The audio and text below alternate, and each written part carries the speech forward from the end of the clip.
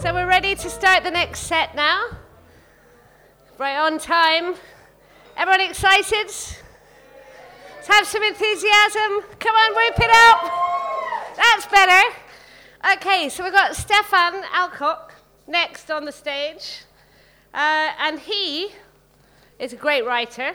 They're all great writers, of course, so we wouldn't have put them on the stage. He's a writer, editor, and translator. A born and raised Yorkshireman, his debut novel, Blood Relatives, has received widespread critical acclaim. The Guardian described it as refreshing, even radical. The Times said it is written with a daring and assurance. Blood Relatives was longlisted for the 2015 Green Carnation Prize and is currently shortlisted for the Polari First Book Prize. So let's welcome to the stage Stefan Alcock. Thank you, Zelda, and good evening, everybody. I'm keeping my flat cap on because I'm a Yorkshireman. Blood Relatives is, well, if it was an elevator pitch, I would describe it as a gay coming-of-age novel set against the background of the Yorkshire Ripper murders. And I hope most people know, but occasionally somebody doesn't, that the Yorkshire Ripper murders were 1975 to 1981. And I suppose it's much more than that, because it's really, as well as being centred around the story of a family told by young Rick, who's 14 when the book opens and 21 when the book finishes, and his mother Pam and his stepfather Mitch, who's also a lorry driver, and his younger sister Mandy. Rick, who's, I said, 14 when the book opens, and it's the opening section of the novel that I'm going to read to you. And he works for something called Corona Soft Drinks. Does anybody remember Corona? Ah, and Alpine and all the other ones. So he delivers around Chapeltown in Leeds in Yorkshire every weekend, delivering pop and other things. Apparently I need to be... Oh, yes, I can hear that now. You'd think I'd know that. I used to be in a band years ago. Right. So we're going to open with the first murder, which is Wilma McCann. But it's not about the murders. It's about the society that the murders created and what the fallout of that was and how it affects this family. Wilma McCann, 30th of October, 1975. The milkman found her on Prince Philip playing fields. He crossed the dew-soaked grass toward what he took to be a bundle of clothes, and then he came across a discarded shoe and then mutilated body. Her name was Wilma McCann. An hour earlier, with daybreak a mere streak across Leeds skyline, Wilma McCann's two kids were found by police waiting in their night clothes at a bus stop in Scotthall Road, hoping to see their mother on the next bus from town. Later on morning, the milkman made his gruesome discovery after he'd told police, made a statement, phoned his missus from a box on Hare Hills Lane. The milk float were working almost parallel with our Corona soft drinks wagon up and down Hare Hills red brick back-to-backs. It weren't usual for him to be in this street at the same time as us. He were running way late. Eric, me driver, parked the horn. The milk float driver beckoned us over, his face taut and joyless. "Stay here, Rick. Watch van. Summat's up." This irked me. My mind were already racing ahead to the end of working day, to the terraced house at the end of the cul-de-sac, where Matterhorn man lived. And now Eric were blathering on with milkman, and the day was stretching itself out before me.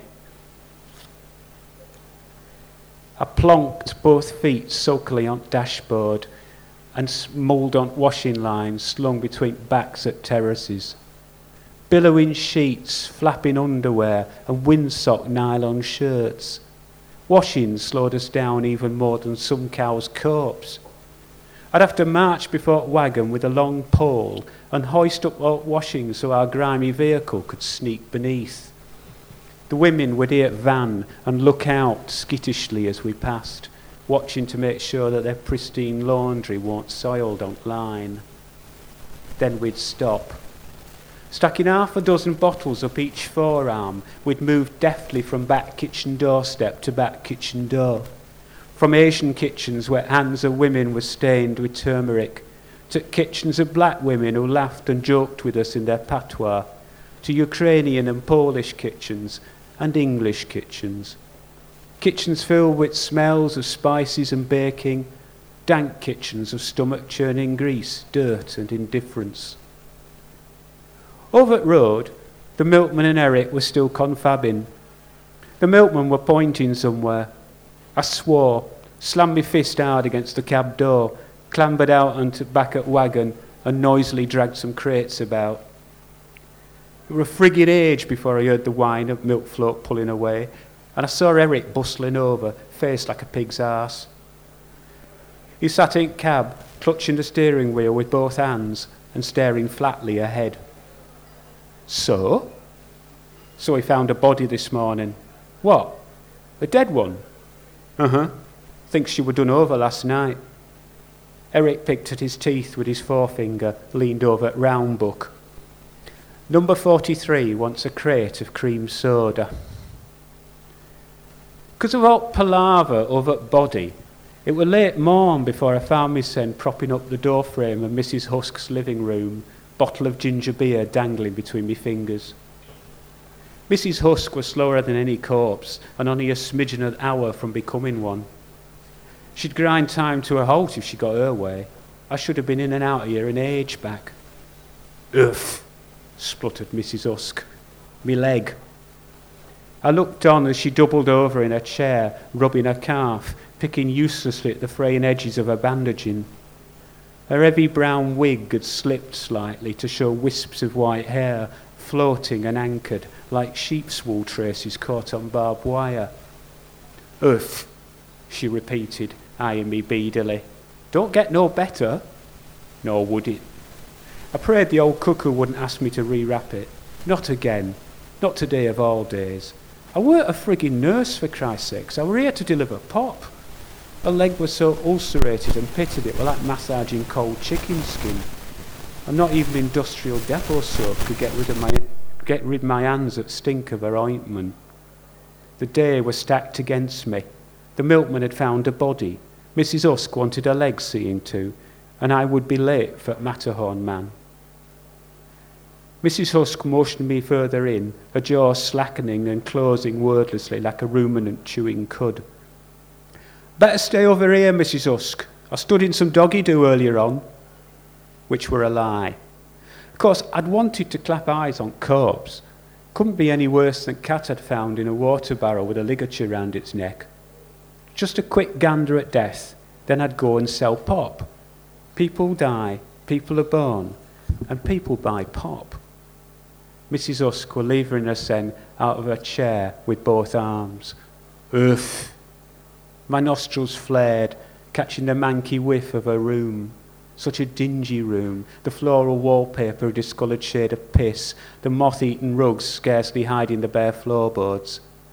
Two mangy armchairs were angled toward a gas fire that hissed bleakly from the fireplace, the stuffing oozing out of one of them. She slept in here, the old bird, slept in one of them there armchairs. She took the new bottle of ginger beer from me and shuffled off into the kitchen.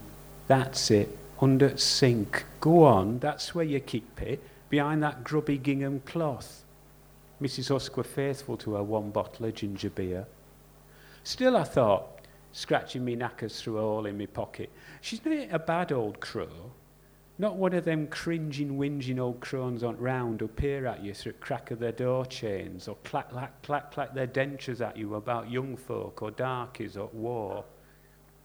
The old littered the round, holed up in their stinking flats and decrepit houses, smelling of stale piss and imminent death. She might wear a hairnet and have a whiffy leg, but there was somewhat brusque about Mrs. Husk. She never apologised for being old. She edged her way over to the table by the window and sat down empty. Bugger the doggy-do, come in proper while I get your money. Her dappled old hands quivered as she reached for a buff envelope from behind mantel clock. The clock had an assured tock-tock and an expensive chime, an heirloom perhaps. Even most addled old girl would notice if that went walkies, and Mrs. Husk's mind were lemon sharp. That clock were probably the only thing of value she had. Then again, maybe she was secretly loaded. The elderly accumulate, they hoard, they store, they stash. Summat brushed against me foot. Lord Snooty, her unfeasibly fat tomcat, was lurking under the table, blinking up at me like it knew what I were thinking. I said, "I can't stay long, we're running late." "I thought maybe you weren't coming, that you'd miss me out again." "Would I do that, Mrs. Husk?" She tucked an errant lock of hair beneath her net, looked at me askance. I twitched to be gone as she painfully counted out money for ginger beer. She always got it wrong. Her hands hovered shakily over coins. She wore a gold wedding ring and another ring from same finger set with some fat, dark stone. The rings seemed welded into her bony fingers. Anyone wanting to remove them would have to hack them off. "They found a body this morning," I said. Mrs. Husk ceased moving coins around. She examined the pile of coppers, tanners and bobs as if she were reading tea leaves. "A body? My. It's a rum world, ain't it, lad?" One by one, she placed the coins in my hand. "Is that right, then?" She were fourpence short. "Aye, that's it." Thank you.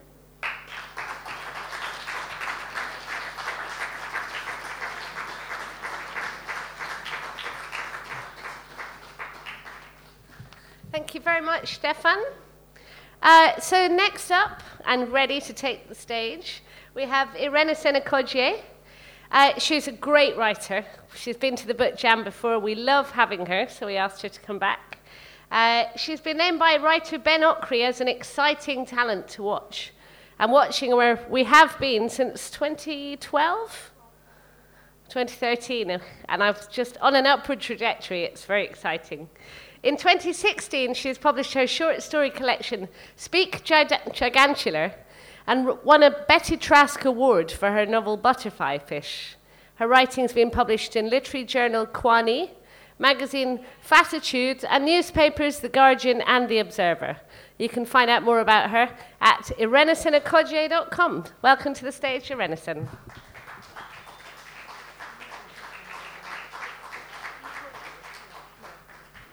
Oh yeah, actually that's fine. Yeah, that's perfect. Good evening, everyone. Thank you. Thank you very much for that wonderful introduction, Zelda. And thank you guys for coming out. You could be indoors at home doing something else, but you came out to support writers, and we very much appreciate that. So I'm going to read from my debut novel, Butterfly Fish, which came out last year. And it's a dark tale about 3 generations of a family and their connection to an ancient Benin brass artifact. And the story kind of takes place in modern London, 50s Nigeria, as well as 19th century Benin. So I'm going to read from a section in the Benin Kingdom, and here the king is holding a ceremony to find his latest bride, and the kingdom is buzzing in preparation. So here we go. Blessings sometimes traveled in pairs, and when they did, especially during a rainy season, there was a unanimous decision by the gods to give way to them through the traffic of the living. They floated above the still moist beds of earth where cassava plants slept, bounced off the hard backs of restless tortoises in humid, unforgiving nights, joined the march of ants under remnants of partially eaten sweet wild berries, and clung to the tiny wings of fireflies that appeared as small bursts of light in the belly of night air. When they finally deposited themselves on Adeswa's head on the morning of the ceremony at the palace, the only indication that they had arrived was an itch to the right side of her brow. This itch did not stop after the necessary scratch. No, instead, it spread like fire all over her head, and the only thing that cooled its ardor was the kiss of cold water. The blessings laughed because their seeds had been sown. They knew that later in the day, when the family set out for the palace, the skies overhead would part and shed tears upon them all. It did not stop Adeswa from sweating while she laboured over the pot of amebe soup she had prepared under Mama's supervision. Nor did it stop Papa from killing their biggest goat that he had said had tried to run when it saw the glint from the newly sharpened blade. It did not stop Adeswa from having her thick hair plied into submission by nimble hands, her body oiled till it gleamed, and the wrapper material she purchased from the market tied and fitted so perfectly around her tall frame, it would have convinced anybody the material was made with only her figure in mind. All over their village, a variation of this occurred. Households in small and large compounds were busy preparing their suitable daughters as though the king had made a personal visit to request for their daughter's hand. Prayers were said, offerings made. It seemed there was nothing people wouldn't do to beat the competition. But nobody except Mama Adabra knew what the neighbouring villages were up to. There were whispers in the village that she had travelled as far as Shekani to visit a medicine man who claimed he could insert himself into scenes of the future, then come back to tell you about it. These whispers were soon slapped away by the hands of excitement and expectation. For days before, the soil was fruitful, yielding cocoa yam and plump melons that changed the colour of your tongue momentarily. Blades of grass shot out from hungry, dry patches. Plants reached up high off the ground, as if attempting to have conversations with the heavens. Purple and yellow petals scattered around like their hopes and dreams clinging to a foundation of dust. Even the air seemed filled with expectation. It touched the villagers, or maybe they touched it, and it sighed in appreciation and carried them along in this period of madness and desire. Adeswa had asked about this king many times, but each person gave a different answer each time, and she was convinced very few of the villagers had actually seen him. I heard he fed one of his wives to hyenas for disobeying him. Old man Anonkwe had said, wise man. You know he changes into an animal at night, Amasi offered another time. The king has dealings with pale men from lands far, far away. Obriame, one of the village elders, had told her conspiratorially. Of all three, Adeswa was convinced Obriame was the biggest liar. Imagine such a thing, pale men. And so it went on, till Adeswa became tired of all the talk and wondered at this king who did not even deign to visit his people and who seemed to have too many wives already by all accounts. Adeswa could not wait for the day and the ceremony to be over so the village could stop humming with gossip. She could go back to swinging and playing from trees and not worry about the cuts on her skin or Papa's disapproving eyes. She could race some of the young men in the village near the riverbank, and when she won, joined them on their jaunt to a hidden clearing where they said human bones lay in wait. She dreamed of following Papa on one of his hunting trips, watching from a secret place while he stalked and captured his prey. By early afternoon, many of the villagers had started out for the palace ceremony. The beautiful young women in their colourful prints and intricately plaited hair were led enthusiastically by their mothers, each desperate to outdo the other, while the fathers loitered behind them slightly, chewing on sugarcane while they speculated on the day's events to come. On they went, past riverbanks with edges like disfigured faces licked by keen waters, through long, dusty paths that coughed up red dirt as determined feet trampled along their winded chests, past the gaze of tall trees whose branches shook slightly in greeting. They paused for food and rest on the outskirts of the town of Ego. They marveled at the hospitality of some of the townfolk who, although welcoming them with curiosity, still offered cooked ripe bananas and palm wine. It was here that the villagers met a man called Igwehi. His hair was completely white, and he walked with a stooped back and propped himself up on a stick. Igwehi said that he had worked as a craftsman producing leather for the previous king, Oba Onoje, the father of the current king. He had witnessed many royal ceremonies and even been favoured by the king. He relayed that Oba Onoje ruled with a strong fist, and on discovering a coup to overthrow him by one of his closest advisors in the royal court, had ordered his rival's head to be chopped off using a ritual sword. For 10 days, the advisor's head had been left for all to see on a specially made clay mantle within the palace walls. And even when higher-ranking members in the palace had pleaded with Oba Onoje to have the head removed, he refused. He let it sit on the mantle till the blood dried into all the creases and crevices in the clay created by the baking sun, and the stench turned the stomachs of nervous courtiers. Igwehi told this tale with relish, chewing over the words like the flesh of a tenderly cooked cow, and rubbing his left thigh with one hand while gently banging his stick on the ground with the other. Then he accidentally revealed that he, having lost favor with the king, had also been thrown out of the royal courts. The revelation slipped from his mouth the way a breast spills out from a loosely tied wrapper. He attempted to contain it by covering his mouth, as if it had not been meant for the ears of strangers. When Adeswa asked him why the king had banished him, his eyes began to roll in their sockets, as though running to take cover in the far corners of his mind.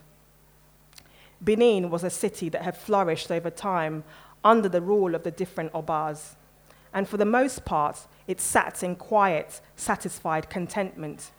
You could see it in the number of undamaged gates, where throughout, many of them reaching 8 or 9 feet in height, with doors made from single pieces of ancient wood hinged on pegs, behind which smart and sometimes opulent homes had been built. You could see it in the Queen's Court, which stretched for over 6 miles and was protected by a wall 10 feet tall, fashioned from enormous trees and tied to one another by crossbeams and infilled with red clay. Even along the streets, the houses sat in neat rows.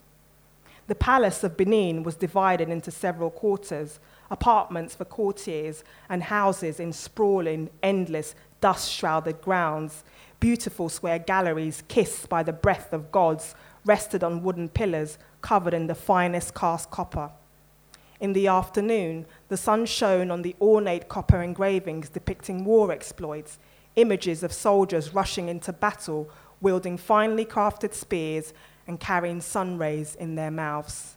Each roof had a small turret with copper-casted birds harboring the sounds of battle, waiting to carry them into angles of light swirling in the blue sky. Thank you very much, guys, for listening. Much appreciated. Thank you.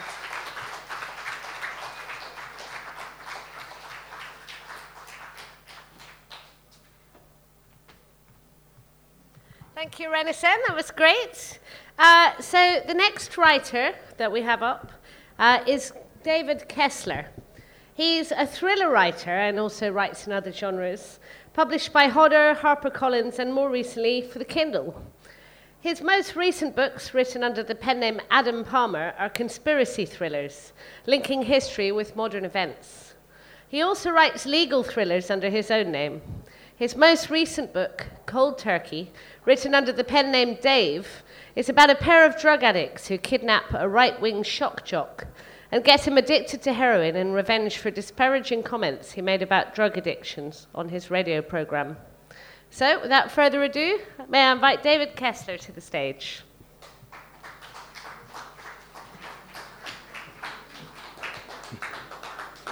Hi, thank you. I'm actually not going to read from that book, Cold Turkey. I'm going to read from one of my thrillers, a book called Tarnished Heroes.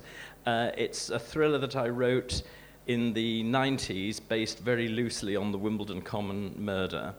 It is slightly dated in certain respects. For example, it refers to a pub that is no longer there, or a pub that has now been turned into a health centre, of all things.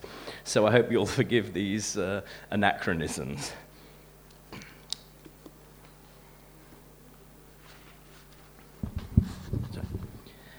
Rose Crown was aware of the man's eyes upon her. She didn't need to pull the old stunt of taking out a powder compact and looking in the mirror. She felt the danger in the proverbial tingling at the back of the neck. It might be a cliché, she thought, but it's real. She had felt the claw of his stare gripping the back of her neck even before she stepped out into the slightly chilly night air from Jack Straw's Castle, a pub on the border of Hampstead Heath. She had been sure that he would follow her from the moment she had caught his eye in the mirror beside the bar. It was one of those old-fashioned advertising mirrors with the name of a long-established brewery emblazoned across it. A few minutes earlier, she had paused in front of it to check out her appearance and had noticed him staring at her. He was just above average height, and his build seemed fuller than when he had last been in the news. His face was also rounder, but not to the extent that she could have failed to recognize him. It was only about 5 years since the whole thing had started, and he must be about 33 now. He had the same stooping posture when he walked, though it escaped attention as long as he stood still. His trousers were beige and his shirt white, like a flag of surrender. Not that surrender was a word that she associated with a man like him.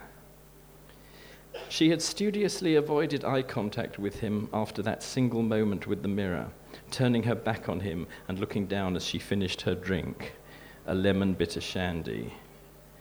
The pub had an old-fashioned feeling about it, an ambience created by the dark brown wood of the furniture.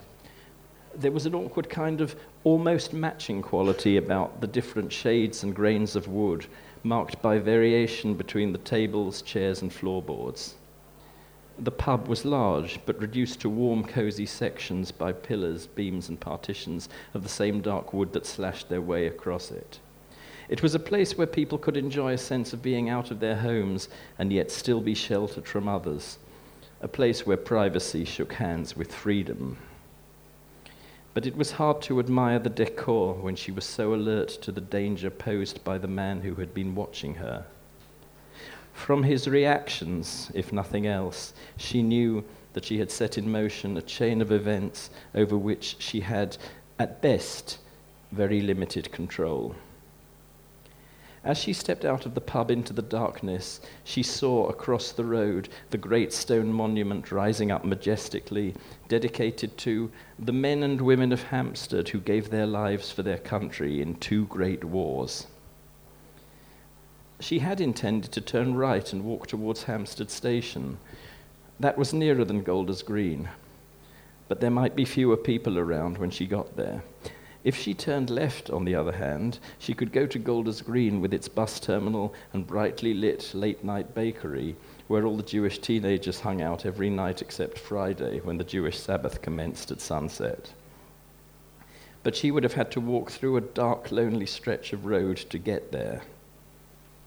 In an instant of sudden awakening to the situation, she became aware of the fact that she was out of her depth, though it was hard to say what had brought this awareness upon her. The silence seemed like the obvious candidate for blame, but it couldn't have been the silence alone, for it was far from complete. It was permeated by the occasional rumble of a car engine in the background. It was the absence of other people, she realized. She had expected people to be spilling out of the pubs after closing time, but tonight was a Monday when people went home exhausted from the first day of work after the fun and games of the weekend. Monday was a quiet day for places of entertainment, and Rose Crown realized now that the scarcity of people in the pub itself wasn't just an odd coincidence. But if she was to conquer her demons from the past, she would have to go this way, not in spite of, but because of the danger. The prospect of turning right and walking past the Pom to Hampstead Tube Station offered itself to her as a tempting proposition, but it also seemed to mock her. It was as if it was telling her that she lacked the courage of the men and women whose memorials stood there opposite, in critical contempt of her for the dilemma over which she was now agonizing. Then her fear gave way to ire. "I'm not a frightened little girl," she told herself. "I'm a grown woman. I don't have to fear the darkness, or a man who's probably more frightened of me than I am of him." The decision was made neither by reason nor by fear. It was made by anger. She turned sharply, determined to go through with it, gripping the CS spray canister in her handbag as she started the long trek. She carried herself forward with brisk strides. The anger had drowned out the fear, like a wave sweeping over a rock. But when the wave passed, the rock was still there, likewise the fear. She continued hurriedly on her way. Martin Roebuck felt a pang of excitement when he saw the woman. It was so unexpected and welcome. The glance in the mirror, the smile that slipped away to be replaced by a frown when she caught his reflection. She was in her mid-20s, and she was afraid he could see that. She was not his perfect type, but certainly a good approximation. She was blonde and the eyes were blue. The cheekbones were not as high as he would have liked, but the hips were wide. Her arms and shoulders, in contrast, were thin. Most significantly, she did not look strong. She was wearing a short skirt, displaying bare thighs that were ample, but not over-ample, at least not to Roebuck's taste. The open display of flesh and the flimsiness of the white fabric gave her a look of vulnerability, but he sensed that this was deliberate, in a manner of speaking. Monday was not the most likely night for going on the pull, yet here she was, all tarted up, like she was putting herself in a showcase, if not on the market. Prostitute was the first word that came to mind when he caught sight of her in the pub.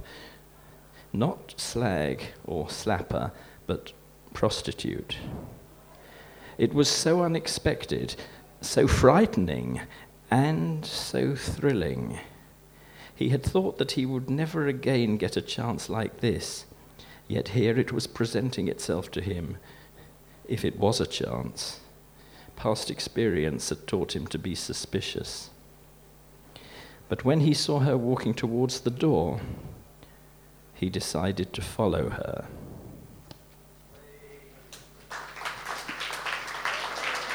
Thank you.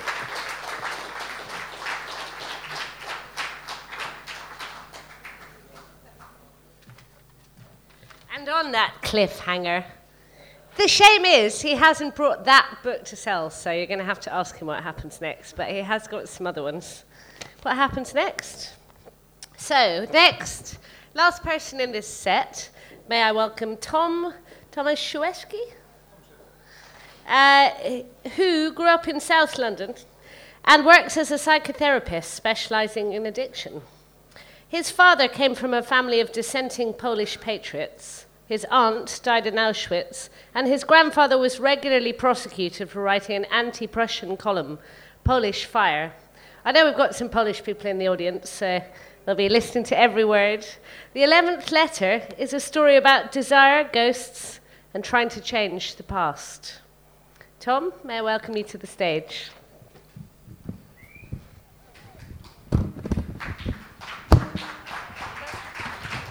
Hello. Thanks for coming out and supporting us all. It's lovely. I'm going to read from the beginning of the 11th letter, which is my novel that's coming out the end of the month. So this is set in Pisa, 1986. After a few moments, I heard myself speaking. My name's Christopher Cativa. I sounded so much younger. That was August 1986. I was listening to a tape recording from nearly 25 years ago in my study, cut off from the world by snow. Louise replied, "Dr. Cativa." I wondered how you pronounced it. "Chris." And I remembered how she looked sitting opposite me in that strange, shadowy, cluttered room at the police building in Pisa. I remembered her blue eyes, then her heart-shaped face, and her dark hair, her arms folded in her lap, and her legs, which were crossed, and her black shoes with their sharp heels. She sat opposite me on the verge of a smile, a few strands of her hair across her face. I noticed the smell of her perfume, which was something musky and European, not at all English, and the way her skirt folded over her knee. I remember the suit she was wearing, probably Chanel, and the way it fitted perfectly, the jacket unbuttoned, and her silver grey shirt. She said, "My blood hurts." "Your blood hurts?" "Yes." What can I say? I don't see why I have to go through everything again. The smile, whatever there'd been of it, was gone, and she looked tired. You don't have to. She closed her eyes and opened them slowly. I imagined her counting to 10. Simon said that. I nodded. She looked at her hands, slowly moving her fingers. He was good at saying nothing, too. But you spoke to him. She stared at me. Did you say Chris? She waited as if she wanted to see what I'd do. I felt my skin prickle. Yes, Chris. She was moving at a different pace from me. Chris, she said, with an Italian accent. Are you Italian? I told her I was English. Chris. She looked surprised and glanced towards the window. Chris.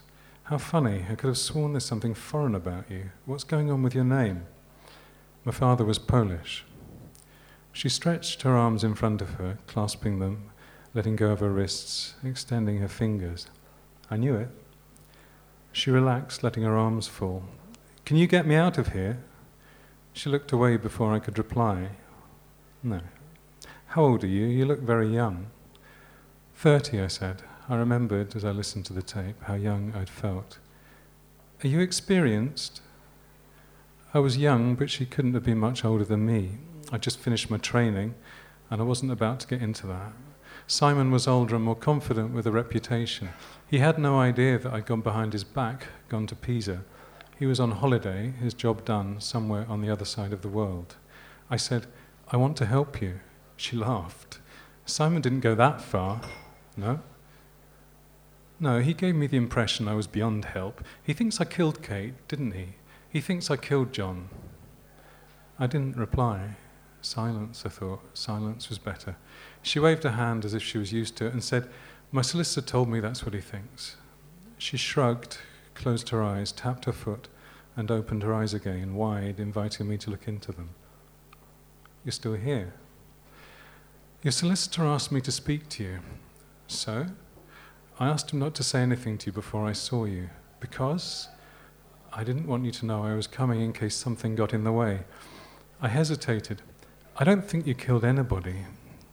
She smiled. I don't know what happened, but I don't think you're a killer. She shrugged again. I'm not. She paused and glanced at me as if we were sharing a joke. What makes you think I'm not? I shifted. She raised her eyebrows enough to let me know she'd noticed. I don't know. She looked at the floor. You don't know. It felt as if she was slipping away. No, I don't.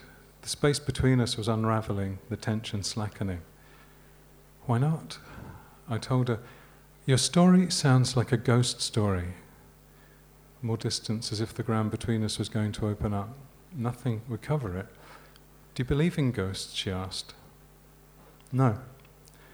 Neither do I, she said. Then why did it sound as if you were telling Simon a ghost story? It's how it happened. She went over to the window and looked down onto the police vehicles in the courtyard, their roof lights glittering in the sun. There was something in that look, a kind of intention, which I couldn't work out. Okay, thank you.